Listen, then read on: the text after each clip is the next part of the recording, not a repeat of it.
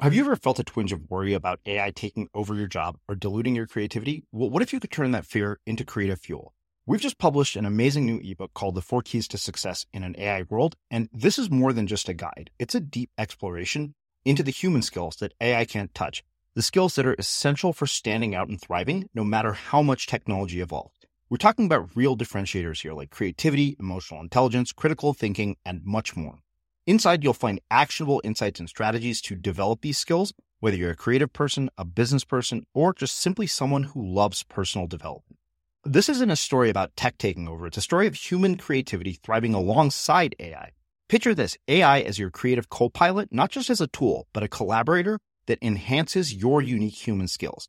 The 4 Keys ebook will show you exactly how to do that and view AI in a new way that empowers you instead of overshadows you. Transform your creative potential today. Head over to unmistakablecreative.com/4keys. Use the number 4, KEYS. That's unmistakablecreative.com/4keys and download your free copy. We just love the idea that the world can be controlled, that the world can be defined, it can be planned. And of course, to some extent, it can be. But then the question is, when it doesn't work like that, when the plan changes, when you have to adjust or adapt, are you ready? And what are you going to do? And how are you going to adapt? And Messy, I think, is an exploration of different ways that people respond to these failures of the world to conform to the nice little boxes that we've tried to put it into. I'm Srini Rao, and this is the Unmistakable Creative Podcast, where you get a window into the stories and insights of the most innovative and creative minds who've started movements, built thriving businesses, written best-selling books, and created insanely interesting art. For more, check out our 500-episode archive at unmistakablecreative.com. Tim, welcome to the Unmistakable Creative. Thanks so much for taking the time to join us. Oh, it's my pleasure. Thanks for having me on the show. It is my pleasure. So I actually found out about your work because I read your book, Messy, and absolutely loved it. I thought it was highly relevant to creative people. I thought, yeah, there's just so much valuable insight in here for anybody who is either a knowledge worker or creative, or for that matter, anybody who is living in this day and age.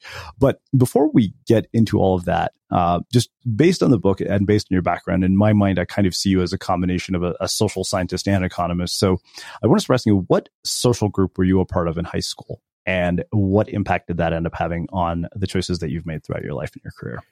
Well, I suppose two groups, the debaters and the role players. So role-playing games, the most famous of which is Dungeons and Dragons, were a big part of my activities, my hobbies when I was at school. And to be honest, they still are.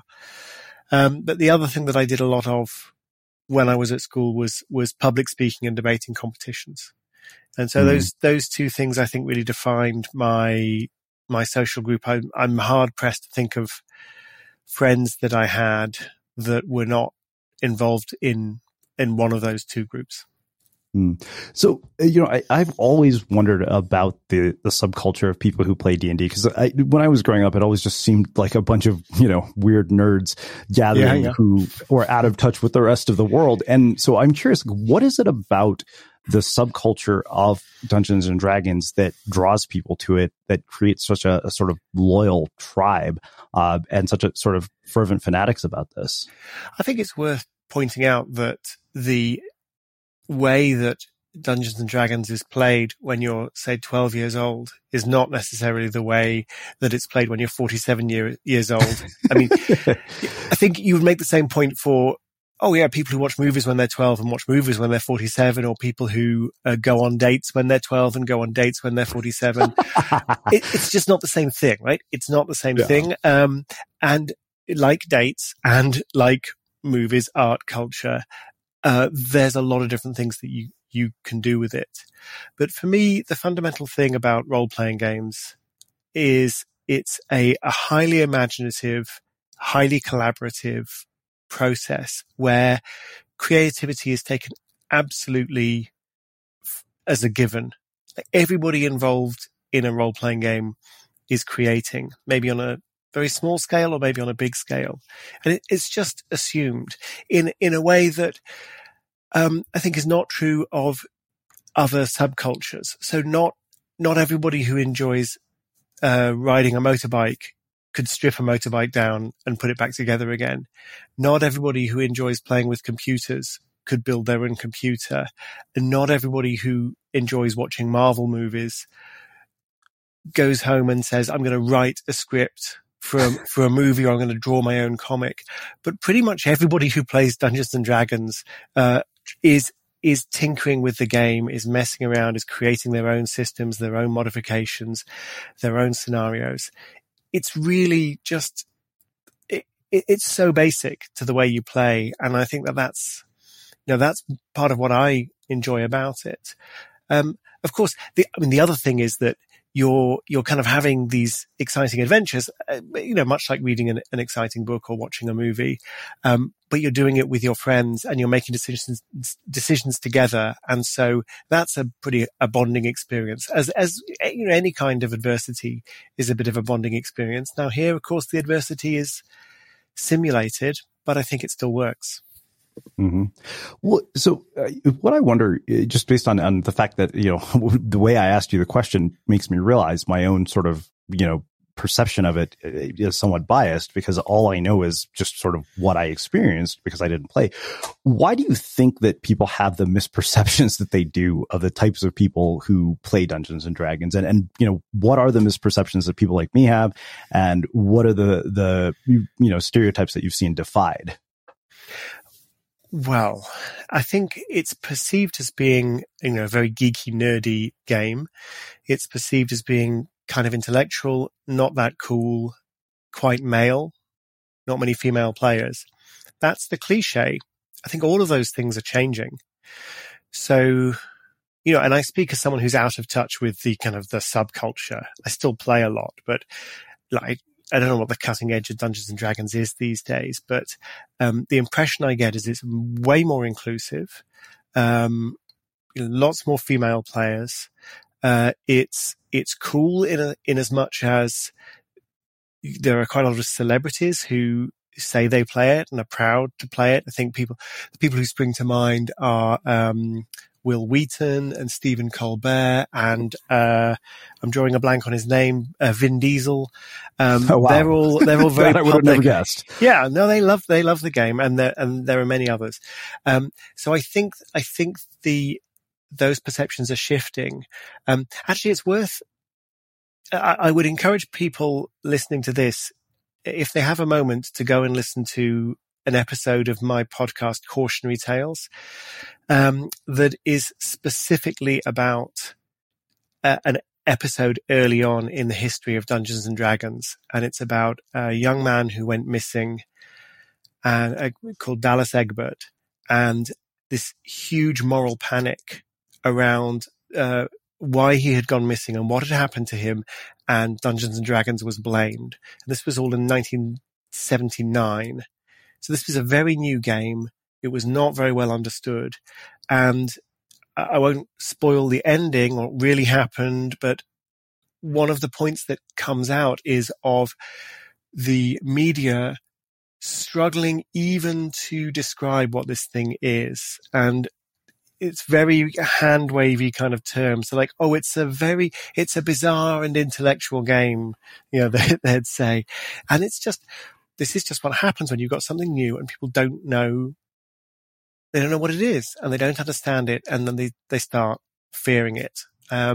So yeah, I would encourage people to check out Cautionary Tales. I think they might find that fun to listen to. Yeah. So you brought up overcoming adversity together, even in a virtual setting. And I wonder, for parents who are listening to this, what would you say to them about what the benefits are of these kinds of games for children later in their life? And what have been the benefits for you from your D&D experience that have impacted your adult life? Well, I think that before we get to the benefits, it's fun. Yeah. I mean, it's fun to play. And in a way, that should be enough. Yeah. It's fun and it's safe and it's not fattening. And, of all the things that teenagers could be doing, D&D's pretty safe, and it's great fun. A friend of mine who runs games for his son, who is 14, and his son's friends, he says now parents are just beyond happy that he's doing this, because they realize that this is a way for these young people to interact in a way they don't normally interact, and to kind of solve problems together and so on. So, I mean, I had that conversation with him quite recently and found that interesting and striking, because I'm now trying to get my children involved, but mostly I just play with other 40-year-olds. So, so what are the other benefits? So it's highly literary. So there's a lot of reading. These rule books, they're fat, lots of small print, and they inspire young people, I think, to go and read more. It's quite mathematical. I mean, famously, the early editions of Dungeons and Dragons had a bell curve on about page 3, just explaining the probability distribution of what happens when you roll 3 dice, and the way they form a bell curve. That sort of geekiness is just right there. You very quickly just learning to add and subtract numbers very fast as a totally natural thing. And just a whole bunch of numbers, you just quickly add them all up. So it's not advanced mathematics, but you get comfortable with maths. But I think most importantly, you are cooperating together in this imagined world. So it's quite close to a team building exercise, that someone might do in an office away day. It's quite close to improvised theatre. This idea of everyone building on everybody else, and trying to create something that no one person could do by himself or herself. So there's a lot going on there. And of course, if you're 12 years old, you're not reaching creative heights with this stuff. And a lot of it's just, I hit the goblin with my sword and I'm going to roll a dice and I miss, or so I don't want to make grandiose claims for it. But I think it's a really fun, creative, generative way to spend time as a young person. Ready to pop the question? The jewelers at BlueNile.com have got sparkle down to a science with beautiful lab-grown diamonds worthy of your most brilliant moments. Their lab-grown diamonds are independently graded and guaranteed identical to natural diamonds, and they're ready to ship to your door. Go to BlueNile.com and use promo code LISTEN to get $50 off your purchase of $500 or more. That's code LISTEN at BlueNile.com for $50 off. BlueNile.com, code LISTEN. Ever catch yourself eating the same flavorless dinner 3 days in a row? Dreaming of something better? Well, HelloFresh is your guilt-free dream come true, baby. It's me, Keke Palmer. Let's wake up those taste buds with hot, juicy pecan-crusted chicken or garlic butter shrimp scampi. Hello Fresh. Stop dreaming of all the delicious possibilities and dig in at HelloFresh.com. Let's get this dinner party started. Hey, I'm Ryan Reynolds. At Mint Mobile, we like to do the opposite of what Big Wireless does. They charge you a lot, we charge you a little. So naturally, when they announced they'd be raising their prices due to inflation, we decided to deflate our prices due to not hating you. That's right. We're cutting the price of Mint Unlimited from $30 a month to just $15 a month. Give it a try at mintmobile.com/switch. $45 up front for 3 months plus taxes and fees. Promo rate for new customers for limited time. Unlimited more than 40 gigabytes per month. Slows full terms at mintmobile.com. Hey, it's Danny Pellegrino from Everything Iconic.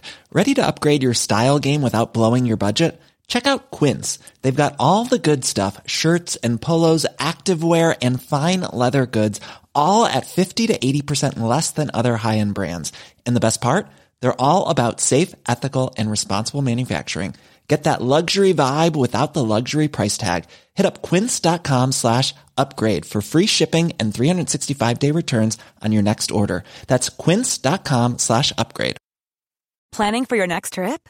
Elevate your travel style with Quince. Quince has all the jet-setting essentials you'll want for your next getaway, like European linen, premium luggage options, buttery soft Italian leather bags, and so much more. And is all priced at 50 to 80% less than similar brands.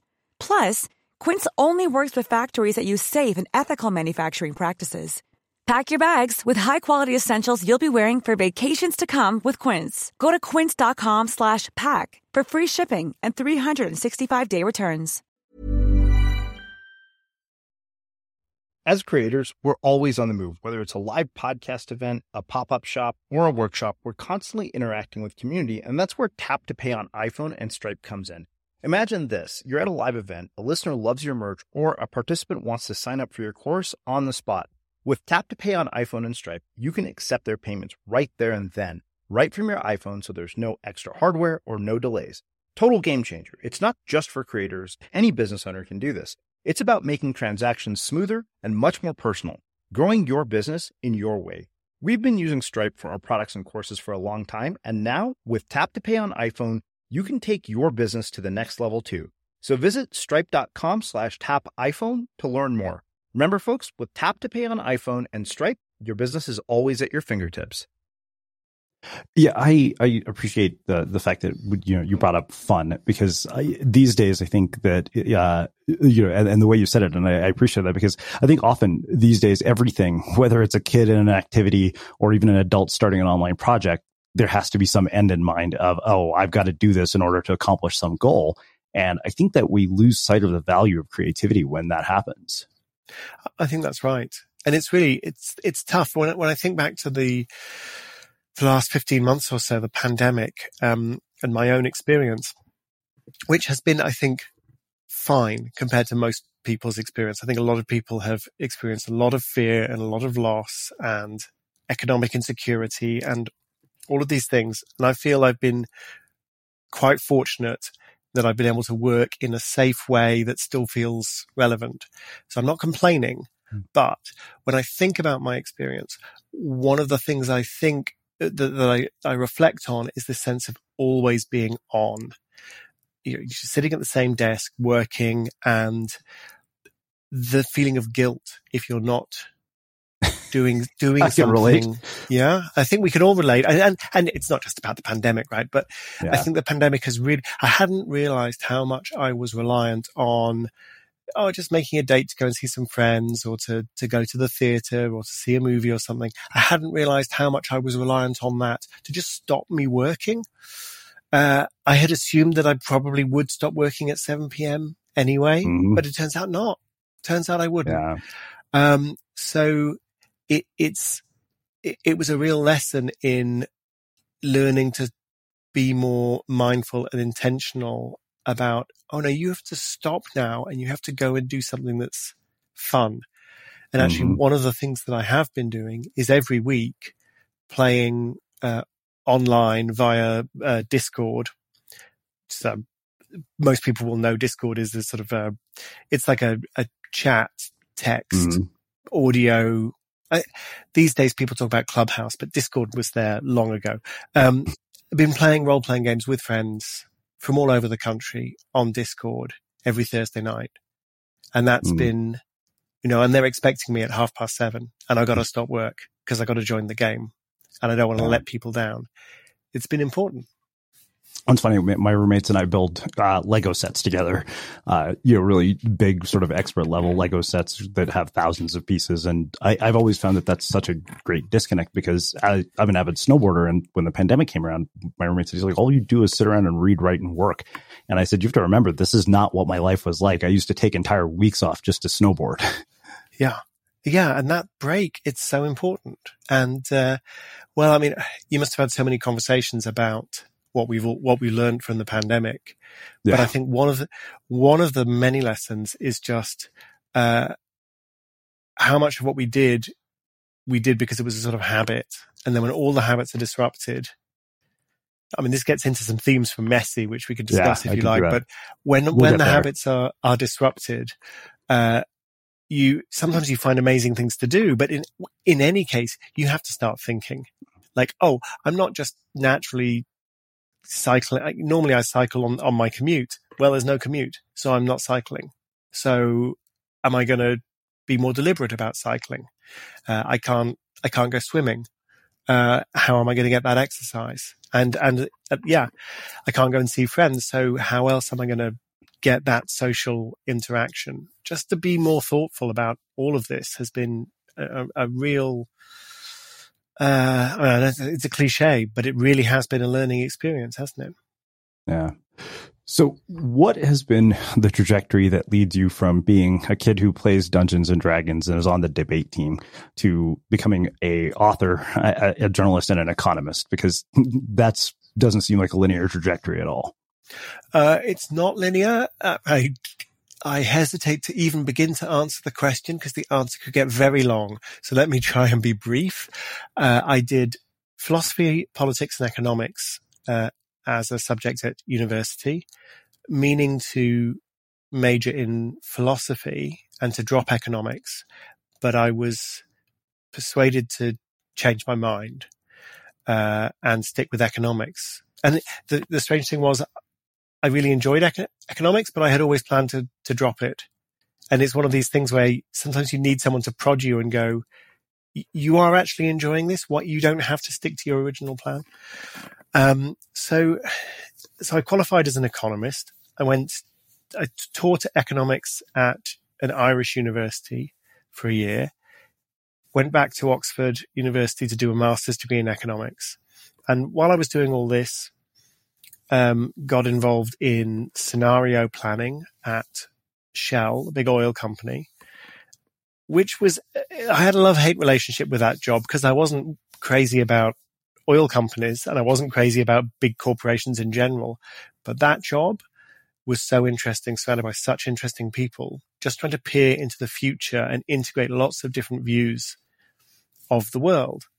And one of the people I met who had come in to help us think about technology was a science writer, a guy called David Bodanis, who'd written a wonderful book about the history of E equals MC squared and all of the components of that equation and all of the people who'd been involved in putting together Einstein's theory of relativity and making it all possible. And so by then I was probably about 26, and I remember having coffee with David and saying, I really would love to write a book like that, only about economics, because I always loved my economics. It was always fascinating. And David, of course, just raised an eyebrow and grinned at me like I was an idiot. Because it was that, you don't need any permission to write a book. You want to write a book? Go and write a book. So I spent years trying to write and publish this book, which eventually became The Undercover Economist, which, when I had finished the first draft, I didn't have an agent, I didn't have a publisher, I didn't have any reason to believe anybody would ever read it. I think we're over 1.5 million copies sold now. So people read it. But it did take several years to get from that first draft through to actually on the shelves. There was a lot of iteration. And while Undercover Economist was being redrafted and redrafted and redrafted, I first went to the Financial Times on a summer internship and then to the World Bank because the Financial Times said, we want to give you a job, but there's a hiring freeze. So I went to the World Bank because that seemed like an interesting place to go if you're an economist, and it was. 2 years at the World Bank. All the while at the World Bank, submitting occasional pieces to the Financial Times because I had a very cool boss at the World Bank who said, if you want to moonlight and write for the Financial Times, that's fine by me. Just don't write about the World Bank. I mean, that's a very cool boss because he's basically taking all the downside risk in order to give me more opportunities. He was a terrific boss. But I did things like I interviewed Steve Levitt, the author of Freakonomics, just before Freakonomics came out. I interviewed 2 Nobel Prize winning economists, Gary Becker and Thomas Schelling, all while I was working for the World Bank. And then I finally published Undercover Economist, came back to the UK, started working on the editorial board of the Financial Times. And that was 16 years ago. And since then, 8 more books, TV series, several radio series, but all that, the rest of it is all much more connected. It makes more sense after that point. Cause then it's like, okay, you're a geek who tells stories about Geekland. You talk about statistics, you talk about behavioral economics, All of these ideas, and they're in the books, they're in the radio series, the podcasts, everything. But yeah, the first 10 years when I was, slightly annoyed at an oil company or hanging out at the World Bank because, I'd been promised a job in journalism, but there wasn't a job. That was all the preparation for actually doing what I eventually started to do, which was being a writer about nerdy subjects. So as somebody who has written about behavioral economics, I wonder, why do you think that with no agent, no publisher, no audience, you persisted through writing this manuscript? And why is it that other people who have, a much easier time, at least, an abundance of opportunity at their fingertips, granted, a lot more competition, don't even try, even if they say they want to? So it's a good question. I think the answer is complicated. I mean, I should say, I think I had an abundance of opportunity. There was plenty of opportunity. The fact that I didn't have a publisher or an agent didn't mean I didn't have any opportunity. I had a decent job that I was able to scale down to 4 days a week instead of 5 days a week. I was really interested in the subject, and I didn't have any kids, and so there's plenty of free time to get some writing done. So I had the opportunity, but I did love writing the book, and I do love writing books, and that helps. I guess you don't write 9 books unless you like writing books. It's like 3D chess. You're trying to put together this complicated puzzle, all these different ways that you could put the story together. And it's difficult, but it's really fun. But I had a couple of very positive interactions with certain friends. So first there was David Bodanis at the beginning, who said, just do it. Why not? And who every time I would send him ridiculous, I'd send him 250 words. I've written the first 250 words, David. What do you think? And of course, all he would ever say is, it's great. Keep going. Because what do you say? Someone sends you a third of a page. But that you're looking for validation. But another friend of mine, I remember saying to her, this book writing thing's really hard. And she's another economist. She's another economist. And she said, this, only an economist could say this. She said, of course it's hard. If it was easy, everybody would already have done it. And I was like, oh, right. Yeah. It's supposed to be hard. That was the thing. Of course it's supposed to be hard. You wouldn't, train for the Olympics and then complain that it was hard to get to the Olympics, right? Why, or if we scale it back a bit, you wouldn't train to run a marathon and then say it's really hard to run a marathon. These things are supposed to be hard, right? That's one of the reasons why they're worth doing. And I had another friend who, she was writing a book, and we were sort of swapping some chapters and kind of very delicately edging around each other, because it's a very sensitive thing to be talking about someone else's first manuscript. But at a certain point she said, you've written one chapter and I think it's pretty good. And I think you could probably just go and write the rest of the book really quickly if you wanted to. And at that point, the floodgates opened. I'd spent a year on that first chapter, and then it was a month per chapter after that. So I finished the book in another year. I remember working 4 days a week in an office job. So I wish I could write books that fast now. But those sorts of moments, people encouraging you, people reassuring you that the way you're feeling about the book is, is what you might expect. People giving you permission to just go off and write fast. All of that was really helpful. And one more friend, I basically very, very nearly gave up in retrospect, a couple of yards from the finish line, when I'd had, one final agent had got back to me and said, oh, you should make this change and this change and this change. And I'd said to a friend, I'm just done with it. I'm thinking of writing a book about public speaking, actually, about debating. And this friend's like, this agent is telling you, if you make these changes, he will represent you. how long do you think it's going to make the changes? And I was like, I don't know, 2 weeks. So you've been working on the book for 3 years and you're now going to give up at this point. And of course it's obvious, but sometimes you need that wisdom from the outside observer to tell you what you should notice yourself.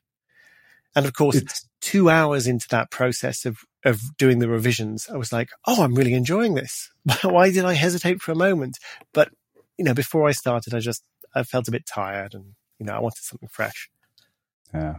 It's funny you say that because the whole reason I ended up starting the podcast was because, I was in this online blogging course, and one of the first people I interviewed was he's the 13th person I interviewed. And I remember emailing him saying, hey, I want to start a multi-author blog. Will you contribute? And he emailed me back and he said, actually, no, he said, you're a pretty average writer, but he said, you're good at interviews. So I think you should actually focus on that and spin it out as a separate site. So I replied back an hour later with a mock-up of a website saying, hey, when do you want to get started? I don't think that was what he had in mind. But to this day, and it's funny because I've had the opportunity to write books with the publisher, and he was one of my first calls. I said, apparently my publisher disagrees with you, but he was right. I am a far better interviewer than I am a writer. Like writing I do for myself, I feel like. It's not easy to get that kind of really direct, clear feedback. That's a valuable gift he gave you there. Oh, I built a career off of it. So. Yeah. No, I'm sure you recognize it, but we struggle to seek out that sort of advice. I guess you never know who's going to give you that sort of advice. We tend to look for much more sort of generic, reassuring comments. Like it's going fine, keep going. And those are valuable comments sometimes, but sometimes you need something much more crisp and incisive. Yeah. Like less of that, more of that. And, and I think the other thing I see, particularly with creative people, and this is a lesson I learned when I was writing my first book with a publisher. I had a writing coach, is being able to separate feedback on you as a person from feedback on the work, because her feedback was always brutal. It was never, if you did anything good, the most you got was a good. And if it was lousy, it would be like lazy, try again. And by far, she was one of the best things that ever happened to me as a writer. And I think that it took me a month, but I finally understood it. This is not you saying anything about me personally. You're doing the job I hired you to do.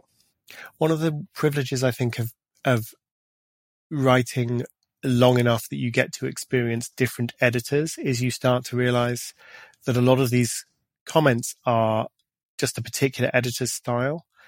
And some editors are very positive and some editors are not particularly positive. Some will give you a few quite general pointers, like, oh, try bringing section 3 further up and see if you can sharpen the conclusion or something like that. And others will just do line by line. They'll edit your commas, and and that's all valid as editorial input.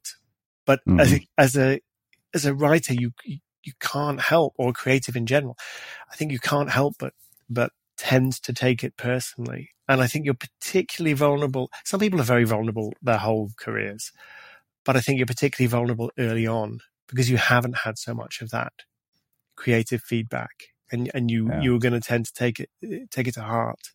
I'm quite struck by, I'm just reading a manuscript that a friend of mine has written, and it's his first book, and he's, I would say, as a sensitive soul, and the book's great. It's really good, and I think it's going to be a very successful book. But he's clearly very tender. You don't want to poke too much because he will. It hurts him, and I sent it one chapter he sent me. It was kind of on my specialist subject, so I sort of sent back a load of like quite detailed, like, check this out. I think this is not quite right. You need to look this up and he just sent me these long essays explaining why he'd made these decisions. I'm like, I don't need to read any of this stuff. I'm just telling you, you might want to check that definition. But like, if you're happy with what you've written, that's fine. Like, you don't need to explain yourself to me. But I see where he is. He's sort of, it feels like such a precious thing. And it is a precious thing. Yeah. But he's going to be fine because the book's going to come out and it's going to do really well. So. Well, I think that makes a perfect segue to getting into the concepts in Messy. So what made you want to write Messy of all the books that you could write? Messy is a slightly messy book about all of the things that we find hard to pin down, predict, define, the joys of improvisation, the joys of the stuff that can't quite be measured or doesn't neatly fit into any category. And you can see I'm already struggling to describe this book. So, which is actually, I'm now, I just heard a wonderful interview with Ed Catmull, the creator of Pixar. And, he was saying that at least a third of Pixar movies needed to fail the elevator pitch. Like, oh, it's a movie about a rat who wants to learn to cook. Like he was proud that a lot of these movies you couldn't really define. So I've made me feel better about Messy. But so Messy is this, as I say, is this book about all of these things that are hard to pin down. And a lot of it is about, not all of it, but a lot of it is about the creative process and how our creativity responds to being forced to make things up on the spot, or how it responds to disruption, or how it responds to creative friction or collaborative friction, working with people we don't want to work with. Originally, it was born of an observation that's quite familiar, which is a lot of the interesting stuff happens at the intersections. So, like, you take two academic subjects, put them together, like, the point where they meet is where the cool stuff's happening. That's quite a familiar observation. And I wanted to write about that and to write about why, nevertheless, it's difficult, like the structures that we build around, bookstores have classifications and academic journals have classifications and academic departments have classifications. So I wanted to write about that tension. But as you will know, having read the book, there's not that much of that subject left in the book. By the time I finished with it, it went all kinds of places, and I had a lot of fun writing it. I really enjoyed writing it, I have to say. Yeah, I mean, there are so many things that struck me. I mean, I noticed patterns from my own creative work that I observed that you wrote about in the book, and then I observed things that people have, said in contrast to what you've said in the book. So one of the things you say at the opening of the book is that often we're so seduced by the blandishments of tidiness that we fail to appreciate the virtues of the messy, the untidy, unquantified, uncoordinated, improvised, imperfect, incoherent, crude, cluttered, random, ambiguous, vague, difficult, diverse, or even dirty. And I think the reason that struck me so much is, you mentioned here before we hit record that you'd heard somebody like Cal Newport here on the show. We've had people who almost, to some degree preach the exact opposite of what you're saying, that has made them successful. Because I know you go on to talk about distractibility, which we will. But why is it that we're so seduced by this? Because, think about sort of the aspirational media that's created from people like David Allen all the way to people like Cal Newport, where there is this sort of rigid discipline sort of mindset involved in their message and how they're able to accomplish what they do. So, I mean, I have to say I'm a big fan of Cal and David, and I think both of them would probably tell you it's not as easy as it seems. Like, so if you take, for example, Cal Newport's time block planning method, so when you hear about it, you're like, what he does is he's got the day's journal and it starts at 8 a.m., whatever. And the time block planning method is you just write down what you're going to do at every moment in the day. And then you do that. That's I think what a lot of people hear.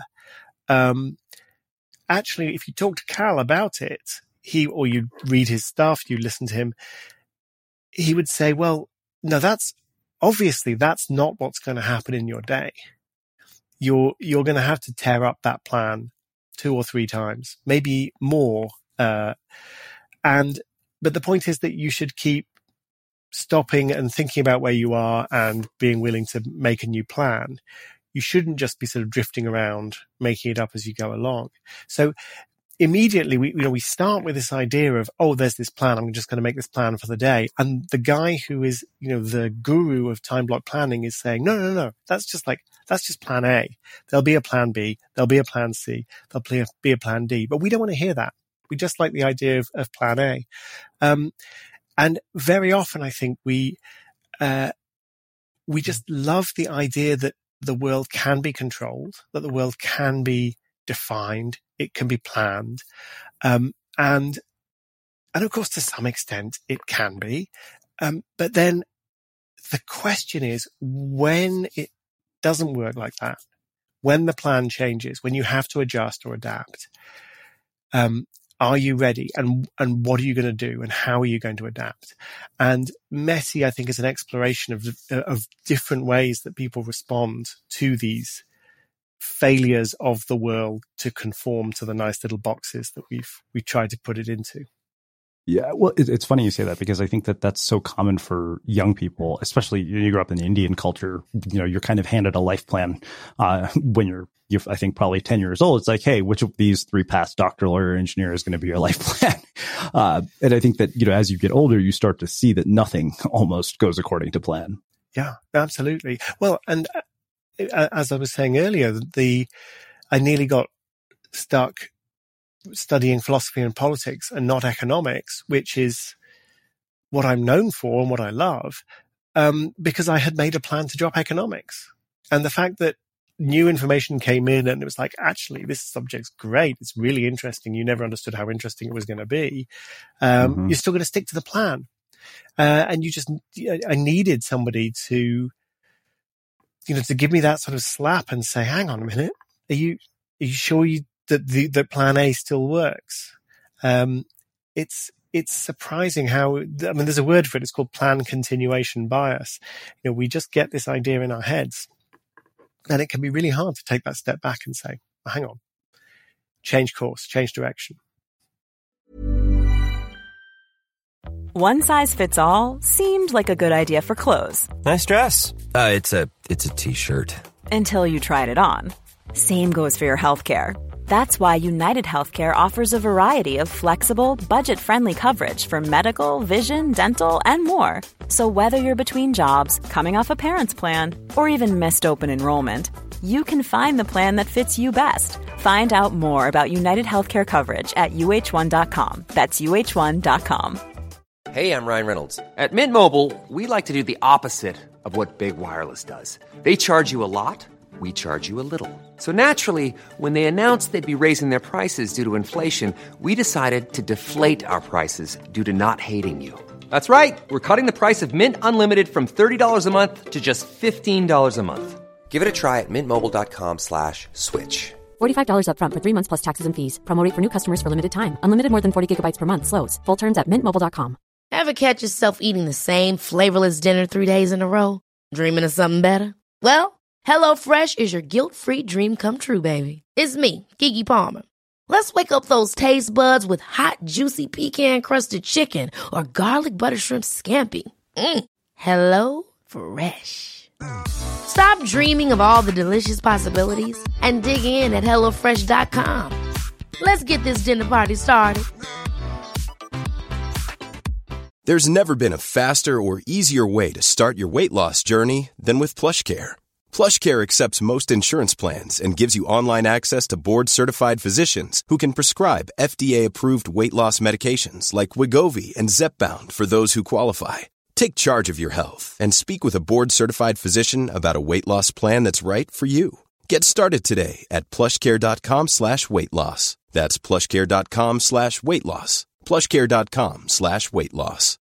Since 2013, Bombas has donated over 100 million socks, underwear, and T-shirts to those facing homelessness.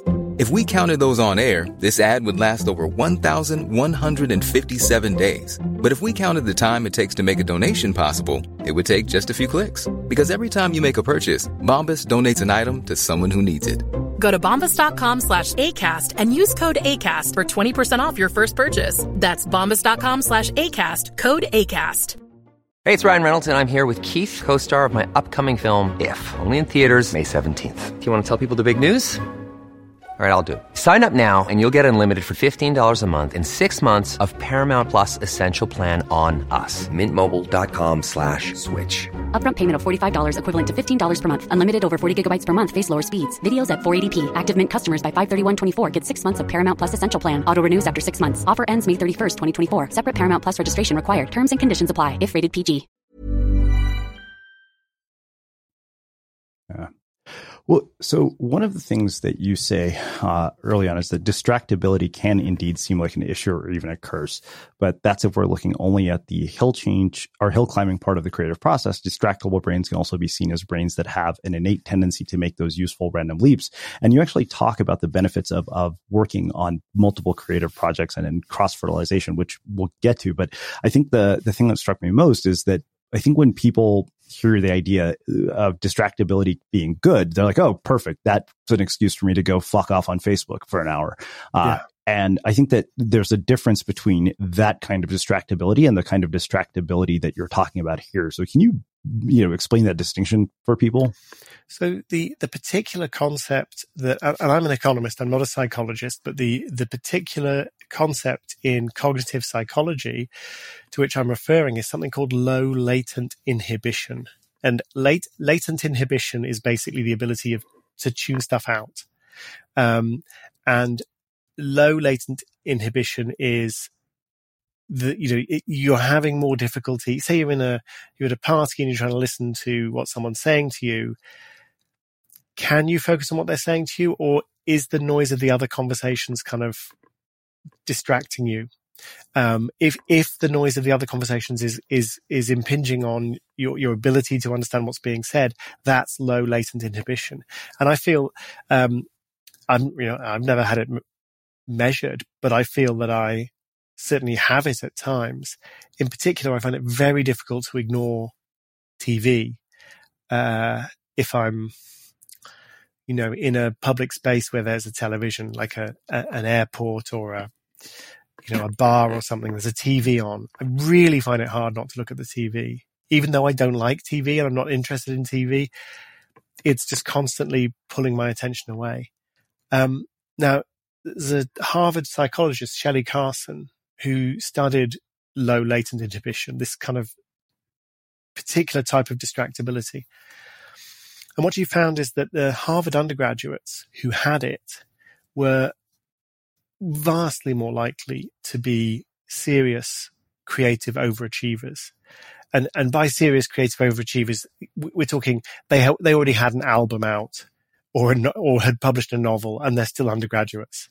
That sort of thing.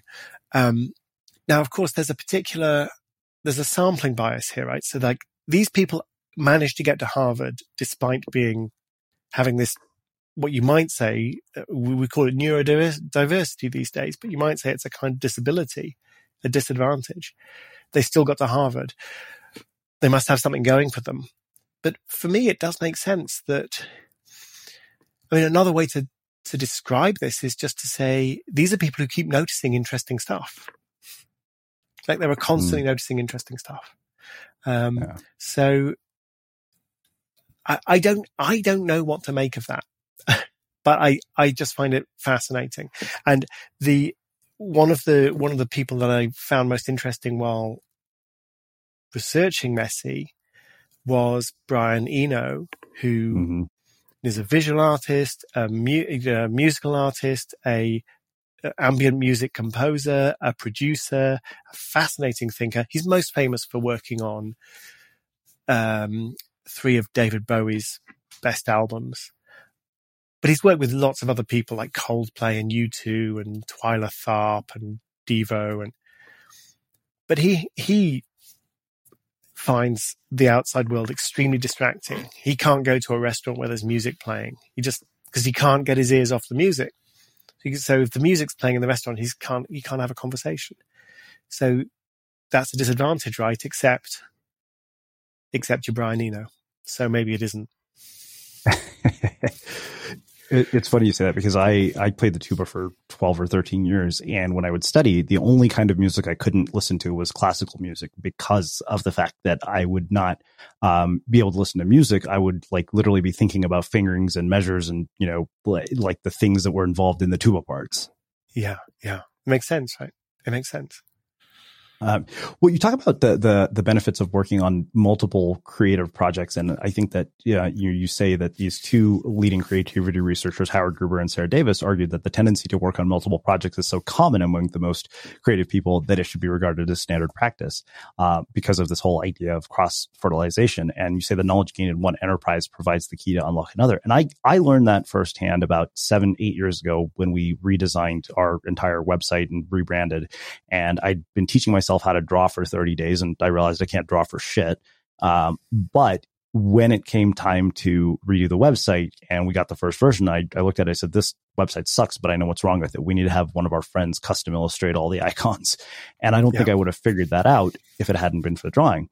But on the flip side of that, I've seen a lot of people who are creative and you know, because creative people have no shortage of ideas, the tendency I've noticed is that they'll go 1,000 miles in 1,000 directions as opposed to 1,000 miles in one. So how do you find the balance between those two things while also working on multiple projects?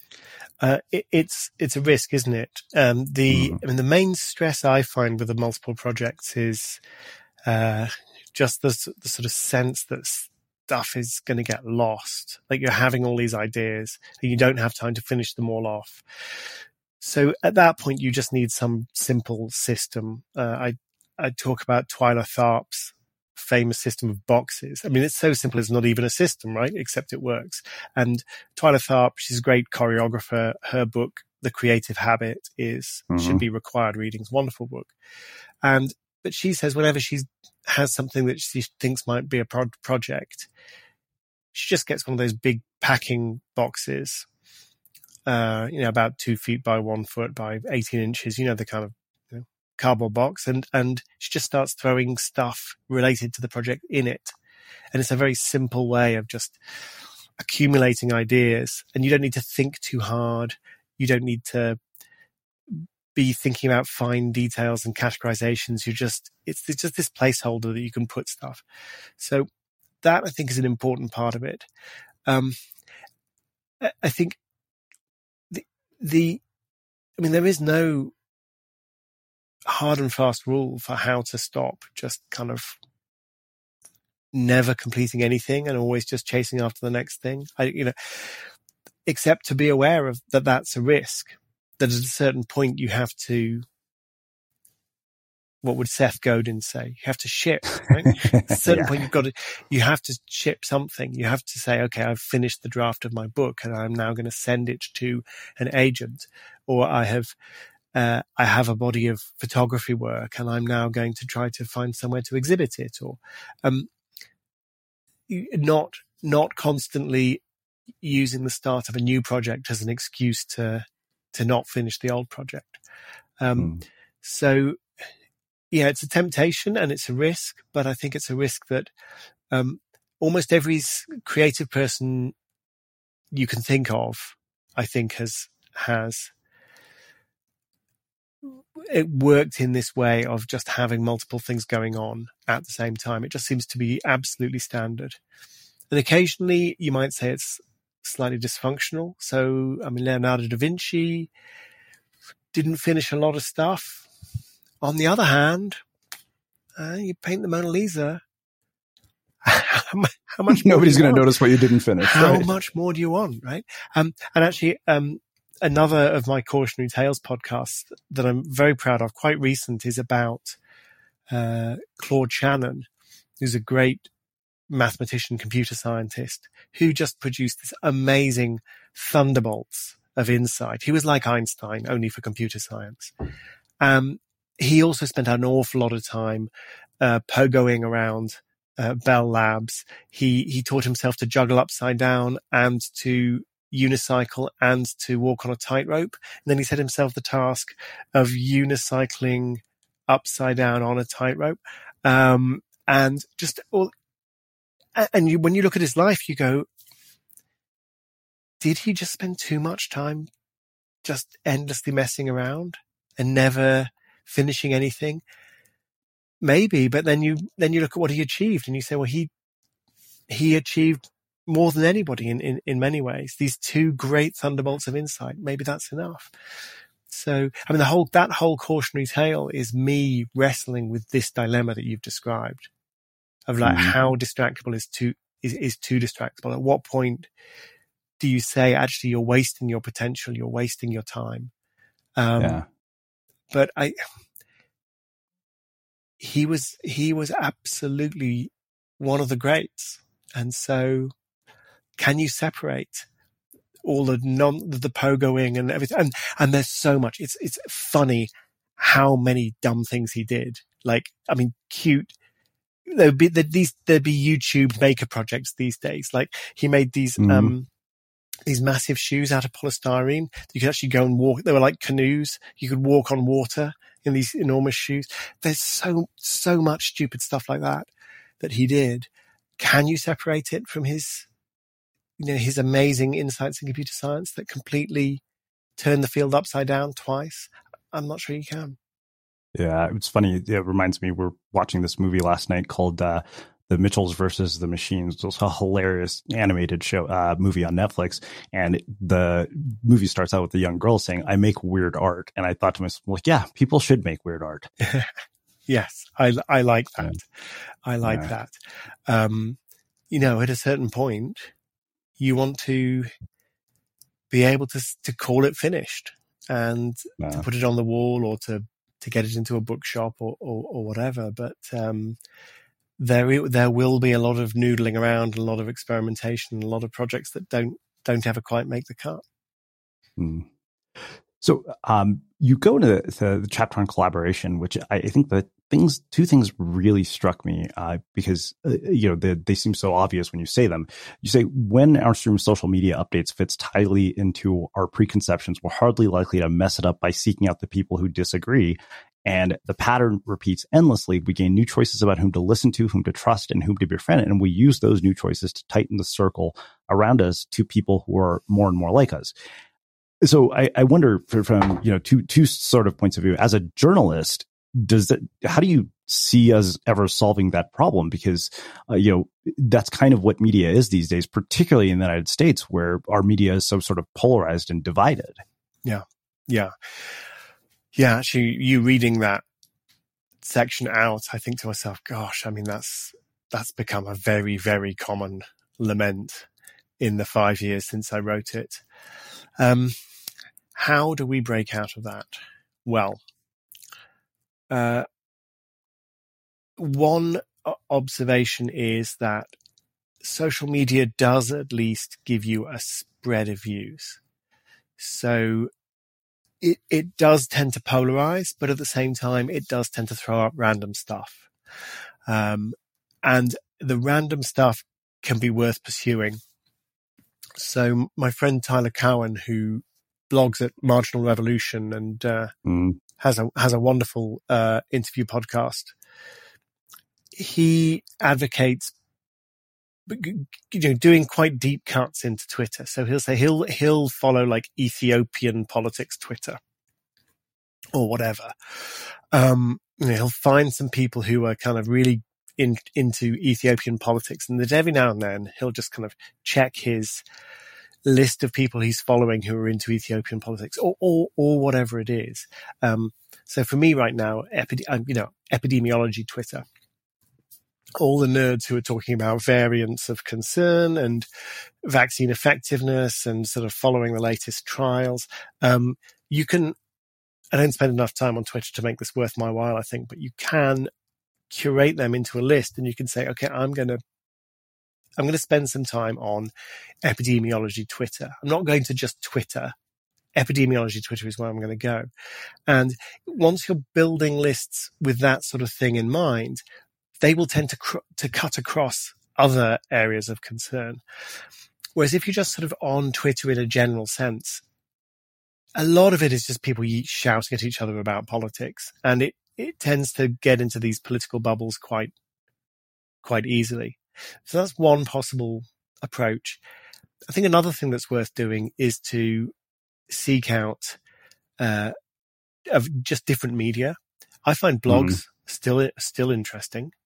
I know they're quite 2004, but if you follow some interesting bloggers, they will be alerting you to stuff that's not quite on the news cycle, that's not quite in the Twitter outrage cycle.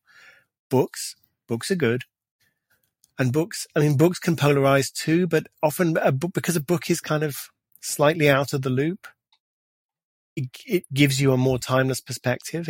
They can't just be furious about whatever it was that Trump said or whoever, because the book was written in 2012. It's ancient now. Or you could be really radical and you could actually deliberately seek out people who see the world differently. This is quite hardcore. And for politics, I think it gets very frustrating, but I think for other subjects, it's worth trying to do that. So as an economist to say, okay, I don't want to just follow the economists. I want to follow the psychologists who think that economics maybe isn't so realistic, and they'll give me just a different cut on things, a different perspective on things. Yeah. So let's talk briefly about improvisation, because I think the thing that there are two things in particular that struck me that you said about improvisation. You said perhaps the most important element in successful improvising is simply this: being willing to take risks and to let go. That's much easier when you have little to lose, but even when there's a lot on the line, improvising can be your best way forward.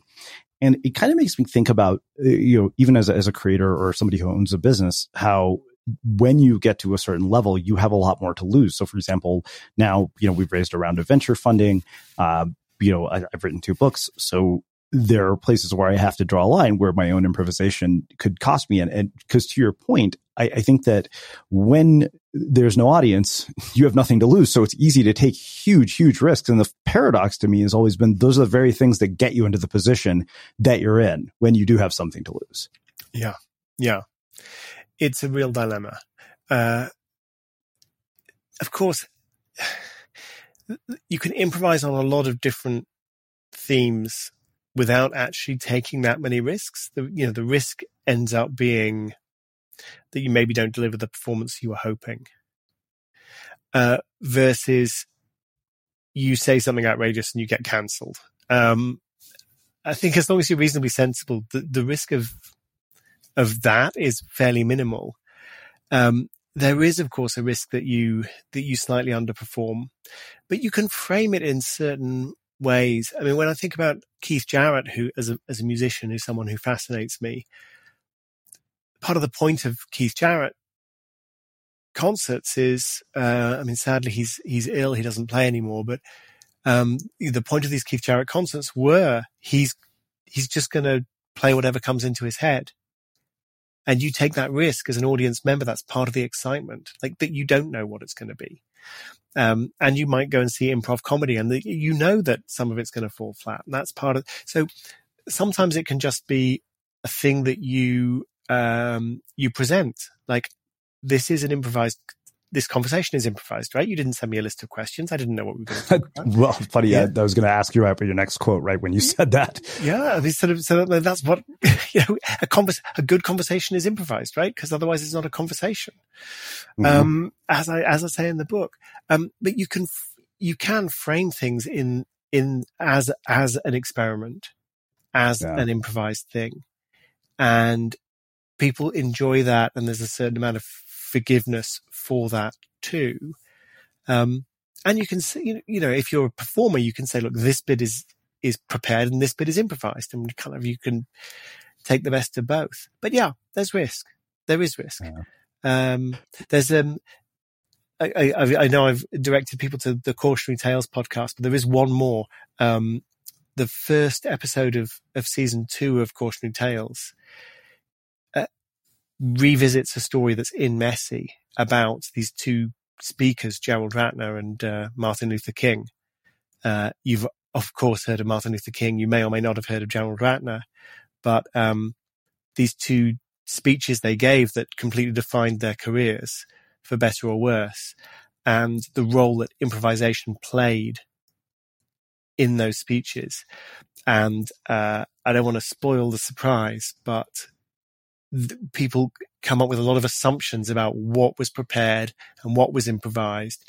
And when things went wrong, people blame the improvisation. And it turns out actually a lot of the stuff that went wrong, it wasn't because of the improvisation, and a lot of stuff that went right, it wasn't because of the script. Mm. Well, it's funny you talk about the script because, and you mentioned my questions, and I think this is why this highlight struck me. You said a script can seem protective like a bulletproof vest. Sometimes it's like more like a straitjacket. Improvising unleashes creativity. It feels fresh and honest and personal. Above all, it turns a monologue into a conversation. And I literally thought to myself, yes, this is why I never will send anybody questions in advance. And if they ask for them, I say, yeah, here's the questions. Just know I'm probably not going to ask you any of them. Yeah, absolutely. I have done interviews where people have said, "Oh, here are the questions we're going to ask." I mean, occasionally you can say, "Don't ask me that question because it's a technical question and I don't know the answer and I'm not going to do the homework, so you won't get a good answer." But I mean, for this sort of conversation, would we have been better off if you'd sent me the list of questions? Hell no. Quite apart from the fact that we'd have been way off the list of questions after about 4 minutes, right? When I went deep nerd. Straight into the Dungeons and Dragons, yeah. Yeah, exactly. Well, let's talk about winning because there's one thing I wanted to ask you about. It was this whole idea of the OODA framework, because there's one thing that you said, and so you said if you could disorient your opponent, forcing him to stop and figure out what's going on, you gain an advantage. And in my mind, I was like, wait a minute, I'm on this like steady losing streak on this NBA 2K video game with my roommate. I was like, how do I do that in a video game? So can you tell me how I would use observe, orient, decide, and act to basically beat my roommate at this basketball game? Oh, I've got no idea. I don't know the game that you're talking about. And yeah, no idea. Well, give me the general principle behind it. So you see, you don't send me the questions in advance. We've just established it. So the general principle, this particular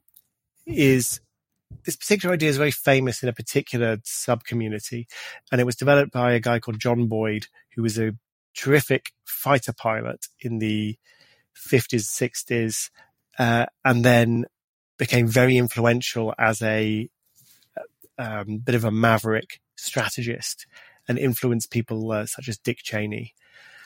And Boyd's basic idea was that you're out on the battlefield and you're just trying to, it seems very pedestrian. You're just trying to figure out what's going on, observe, orient. And then you have to decide what to do. Like you've assessed the situation and you have to decide what to do. And then you have to act. And then it's a loop. So you have to go back to, and then you have to observe the results, figure out what to do, and then act, and so on and so on. That kind of seems pretty obvious. Boyd's point that becomes genius is the aim in a conflict situation should be to consistently observe, orient, decide, and act so fast that the situation's changed before your opponent can act. So your opponent is constantly observing, deciding, and they have to restart. Observe, decide, restart. Observe, decide, restart. And you think, okay, that sounds kind of clever, but give me an example. Well, an example is what Donald Trump did to Jeb Bush in the Republican primaries in 2016, which is that Trump would say something that everyone thought was a bit crazy. And Jeb Bush would withdraw to consult with his focus groups and come back about 36 hours later with some kind of response that had been very carefully triangulated, by which time Trump had just moved on to the next thing. So whatever Bush was doing was just hopelessly out of date. And it was incredibly effective. Jeff Bezos at Amazon, the same thing, very calculated. Early on in Amazon, he was consistently making decisions that his own staff were saying, we can't do this. It's going to be kind of a mess. We're going to start shipping knives, but like our system is designed to, the only categories in the system are hardback or paperback. And like now you're going to sell kitchenware. Like how can we do this? And he was very much of the mind that, look, we are going to be crushed by Barnes & Noble, big book retailer. And then we're going to be crushed by Toys R Us. And then we're going to be crushed by Walmart, whatever. And the only way we're going to avoid being crushed is they're slow. And if we move fast enough, they'll never catch up. And if we're constantly taking risks, overworking our staff, the fact that our warehouses are snarling up, well, that is the price we have to pay in order to stay ahead of the OODA loop of our enemies.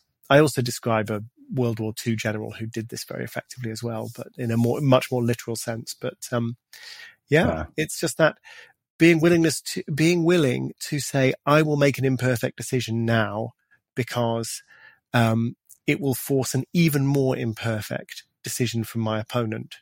And the aim here is to win, not to produce the perfect decision. It's funny because as silly as it sounds, like I'm thinking about this video game that we play. It's a basketball video game, and I'm thinking, oh, I could just pass and pass and pass until we're like 10 seconds left in the shot clock to drive him crazy. Yeah, I mean, there are ways. I mean, Magnus Carlsen, the chess player, is very good at making moves just as there's time pressure. And you can see when you get computers to kind of analyze these moves, you can see his opponent, the quality of both players falls under the time pressure, but the quality of Magnus's opponent's moves falls further than his.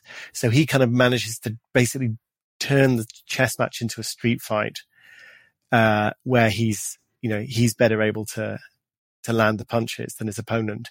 I mean, I'm not sure Magnus would recognize the description of what I'm saying, but it is fundamentally this understanding that if I'm performing 10% worse, whether we're talking about a boxing match, a debate, presidential primary, a war, a chess match, whatever, if I'm performing 10% worse, but I can get my opponents to perform 30% worse, then I'm ahead because it's a zero-sum game. That's the basic insight from that chapter of Messi. Yeah. Well, let's wrap this up by talking about incentives. And then you had a really great sort of nugget on life in general at the very end. You said the trouble is that when we start quantifying and measuring the world, we soon begin to change the world to fit the way we measure it. And I can't help but think about how people become obsessive, particularly creatives in the modern day world, about their social media metrics.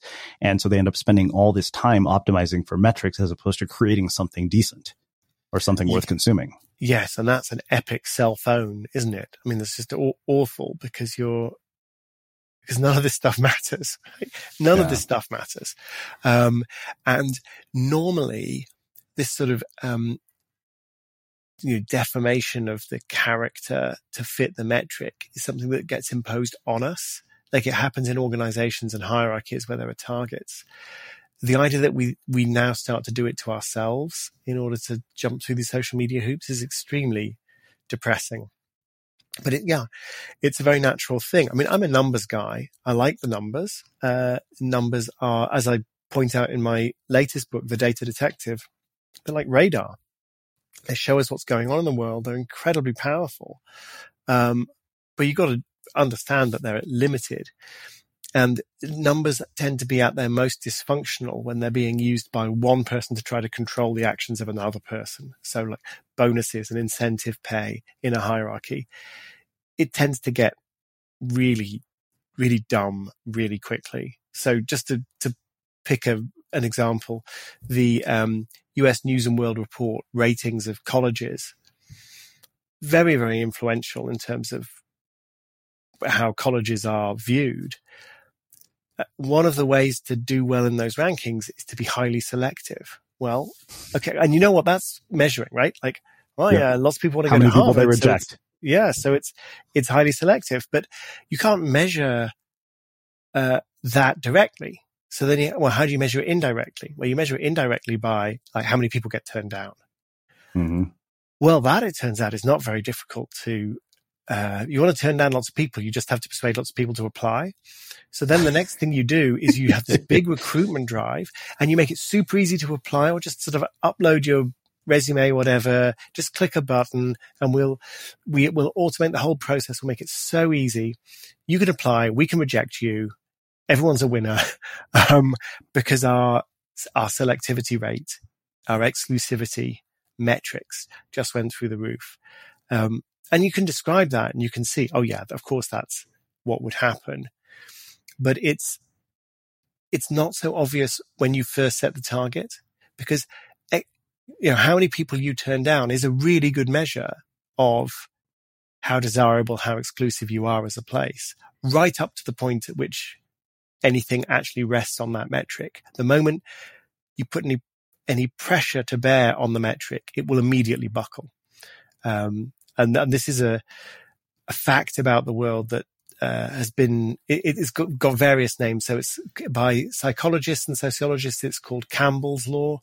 Economists call it Goodhart's law. It seems to be a fundamental truth about the universe, I'm afraid. Yeah.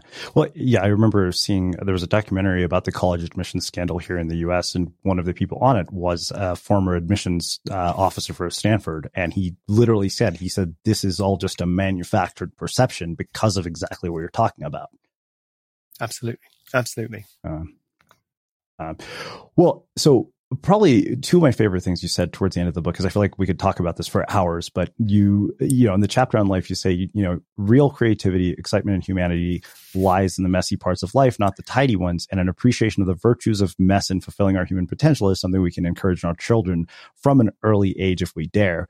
When we overprotect our children, denying them the opportunity to practice their own skills, learn to make wise and foolish choices, experience pain and loss, and generally make an almighty mess, we believe we're treating them with love, but we also may be limiting their scope to become fully human. So as, the person who was raised by two Indian parents who were not overprotective, but they definitely had their boundaries in terms of what we could do and get away with. For example, my mother refused to buy me a skateboard as a kid because she said that kids who skateboard break bones, and now I'm an avid surfer and snowboarder. And I got a skateboard when I was staying at my parents' house at 36 years old. And I said, that's the stupidest thing I've ever heard, because you know what? Kids who skateboard may break bones. Adults who skateboard break bones, and those bones don't heal. Yeah. But as a parent, I understand you don't want anything to happen to your kids. Not physically, not psychologically. You want to be able to protect them. And of course, kids are amazing, imaginative, learning machines. All of this stuff that's all true. But they're also, let's be frank, they can be pretty dumb and make lots of bad choices because they haven't learned. And it's so tempting as an adult to step in and prevent them from the consequences of their choices, to keep them away from all risk. And I'm not saying I resist that temptation with my own children, but I try to resist it and give them that freedom to experiment and to fail. I think I'm probably way short of where I should be in terms of how much I let them screw up, but I'm trying, because I think in the end we know intellectually, we know that's where the growth comes from. That's where the learning comes from. But it's just so hard to let go. Yeah. Wow. Well, I feel like I could talk to you for 2 or 3 hours about all this stuff. I have one final question for you, which is how we finish all of our interviews with the Unmistakable Creative. What do you think it is that makes somebody or something unmistakable?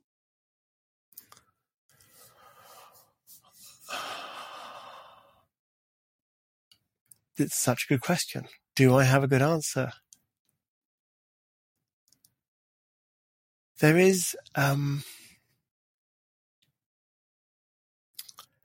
guess the nature of the answer is that the nature of the question is there is in fact no answer to it, because everybody who is unique, unmistakable effectively means unique in a way that you can identify, as opposed to unique in a way that you can't. And anybody who is identifiably unique is going to be unique in their own particular way. So what makes a Philip Glass opera sound so distinctively like a Philip Glass opera is not anything like, what makes, I don't know, Gary Gygax, the co-creator of Dungeons and Dragons, sort of distinctive as the creator of Dungeons and Dragons. There's no similarity whatsoever, and that is the point. So I guess my Zen answer is the question denies its own answer.